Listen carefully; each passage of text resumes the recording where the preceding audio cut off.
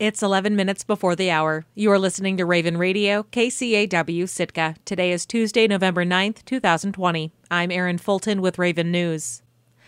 When the Sitka Assembly meets tonight, it will consider an offer from the Southeast Alaska Regional Health Consortium to buy the former Sitka Community Hospital building. Search acquired Sitka Community Hospital through a merger in 2019, but it bought the business, not the building. It's currently leasing the building to house the long-term care unit. Search also uses the facility to provide urgent care and rehab services. According to a letter from Search CEO Charles Clement, as the consortium expands those services, improvements must be made to the building. He writes, quote, "This level of investment will only be feasible with ownership of the facility." As the hospital ramps up for the upcoming expansion of the Mount Edgecombe Medical Center on Japonski Island, Search may need to relocate more staff and services to the Sitka Community Hospital building during construction.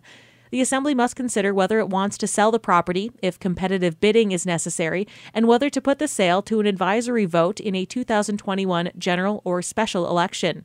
In other business, the Assembly will consider establishing a climate action task force and a resolution, quote, encouraging people in the city to continue COVID-19 prevention efforts for keeping Sitka's schools open. The Sitka Assembly meets tonight at 6 p.m. Raven News will broadcast the meeting live following Alaska News Nightly. Sitka Tribe of Alaska is holding its annual Tribal Council elections today. Current Chairman Kathy Hope Erickson is not seeking re-election. Two candidates are vying for that seat. Current Tribal Council member Lawrence Woody Woodmark and former Council member and Sitka Assembly member Benjamin Miyasato. There are 4 open council seats. 5 candidates are vying for those. Incumbents Bob Sam, Lillian Feldpausch, and Michael Miller are running for re-election, and Louise Brady, who has run for the office before but has not served, and former school board member Dion Brady Howard are seeking seats.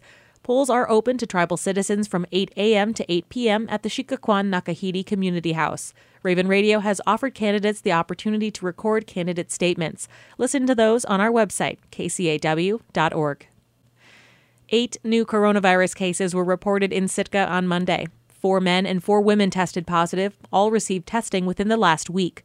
All but 1 are Sitka residents. 6 of them are isolating locally, according to city data.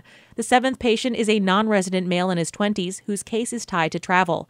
The 8th case is a Sitka resident, but their isolation location and symptom status are marked as unknown on the city's COVID-19 dashboard.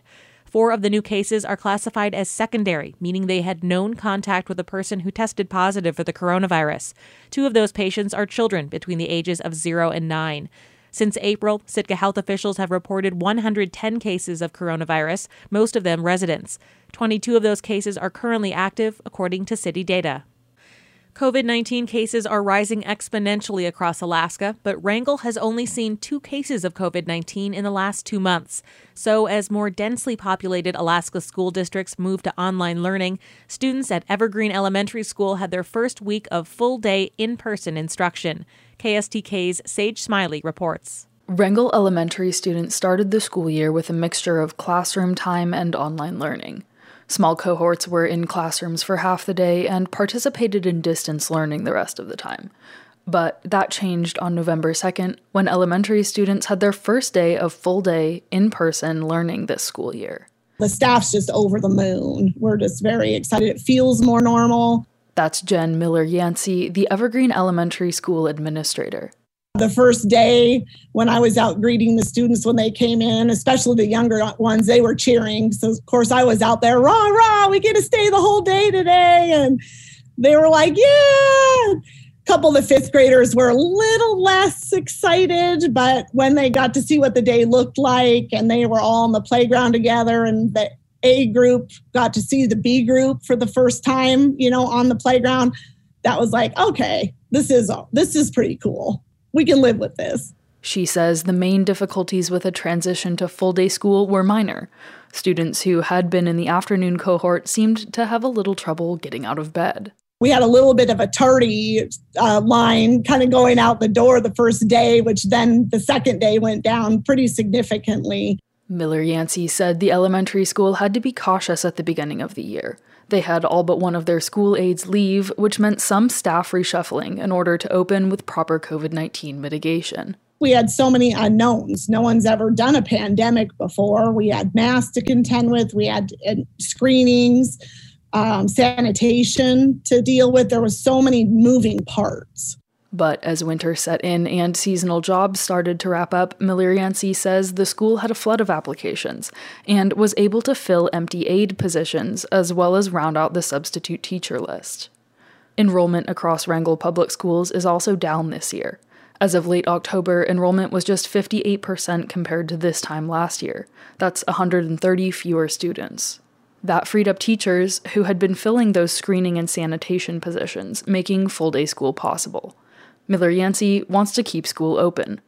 I think a lot of parents were just, waiting for it, being very patient about it and understanding that everybody's just trying to get through the pandemic situation and keep it safe. Miller Yancey says the way to do that, to keep school open, is to keep doing what the school has been doing. Going forward, I would say that I am, as the administrator, being somewhat of a barracuda about making sure that we're following our mandates, our protocols. She says she doesn't anticipate protocol enforcement being much of an issue, though. We have had zero issues with the students masking, which makes it very easy for us. They just get it. She added that younger students seem to have the easiest time adjusting. Some even forget to take their masks off on the playground because they're so excited for recess. Stikine Middle School and Wrangell High School were already running with full-day instruction Monday through Thursday and half-day hybrids on Fridays. Wrangell has only had 2 COVID cases in the last 2 months, one in mid-September and one last week. In Wrangell, I'm Sage Smiley. Local medical staff in Petersburg called on the community last week to wear face coverings in public to slow the spread of COVID-19. Petersburg emergency officials issued a recommendation for masks and other measures, but are not pursuing a mandate. Joe Vignicki reports. The request came during Monday's Borough Assembly meeting from multiple medical staffers at Petersburg Medical Center. Dr. Selena Burt encouraged use of face coverings. COVID-19 is not a political issue. It's a public health crisis. And wearing a mask in public is not a sign of weakness or of fear. It actually shows that the wearer understands that he is a part of the community and that he values other people within the community. So I want to ask everyone in Petersburg to please show your respect and honor your fellow community members by wearing a mask when you go out in public. Thank you. The hospital's chief of staff, Dr. Jennifer Heyer, thought the community may be failing its most vulnerable. I've talked to my elderly and chronically ill patients who are severely anxious and afraid of contracting COVID. They know they would not survive the illness. They pose the question to me, why can't everyone just wear a mask in public? Why doesn't my community want to protect me? Similar pleas came from other medical center staff. Chief Nursing Officer Jennifer Briner went further and asked the Assembly to reinstate a mask mandate. We know that masking helps decrease the spread of COVID-19. We know that it can be wildly unpopular, and making the unpopular choices hard.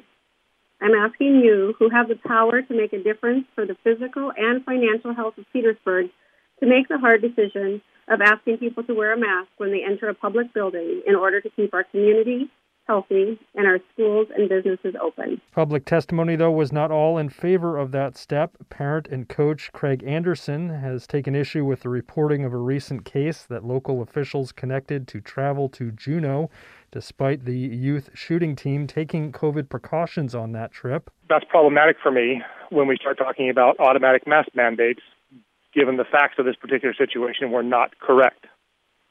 But here we are talking about mandatory masking. I'm not in support of that without testing.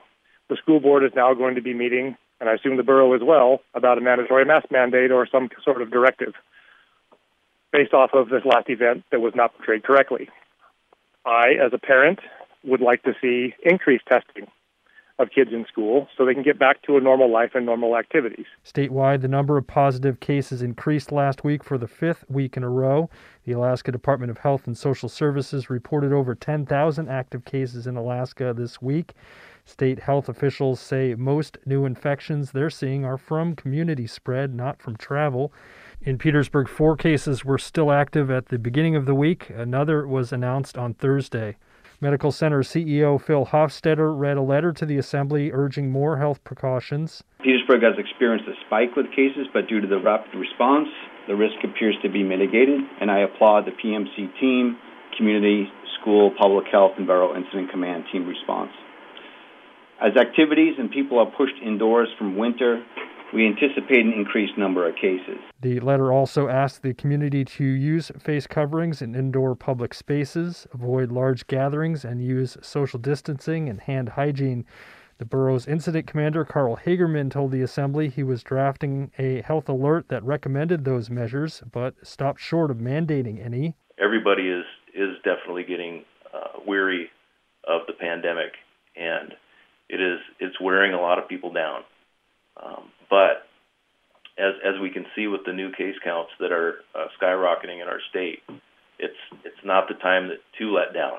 We have to resist the fatigue that we're seeing, and we really need to try our best to mitigate any potential spread in our community. Petersburg briefly had a mask mandate in April that relied on voluntary compliance. Since then, local elected officials haven't been interested in reinstating it because it's seen as too divisive for the community.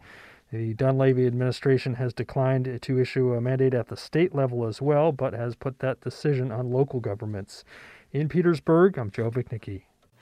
I'm Erin Fulton, and this has been Raven News.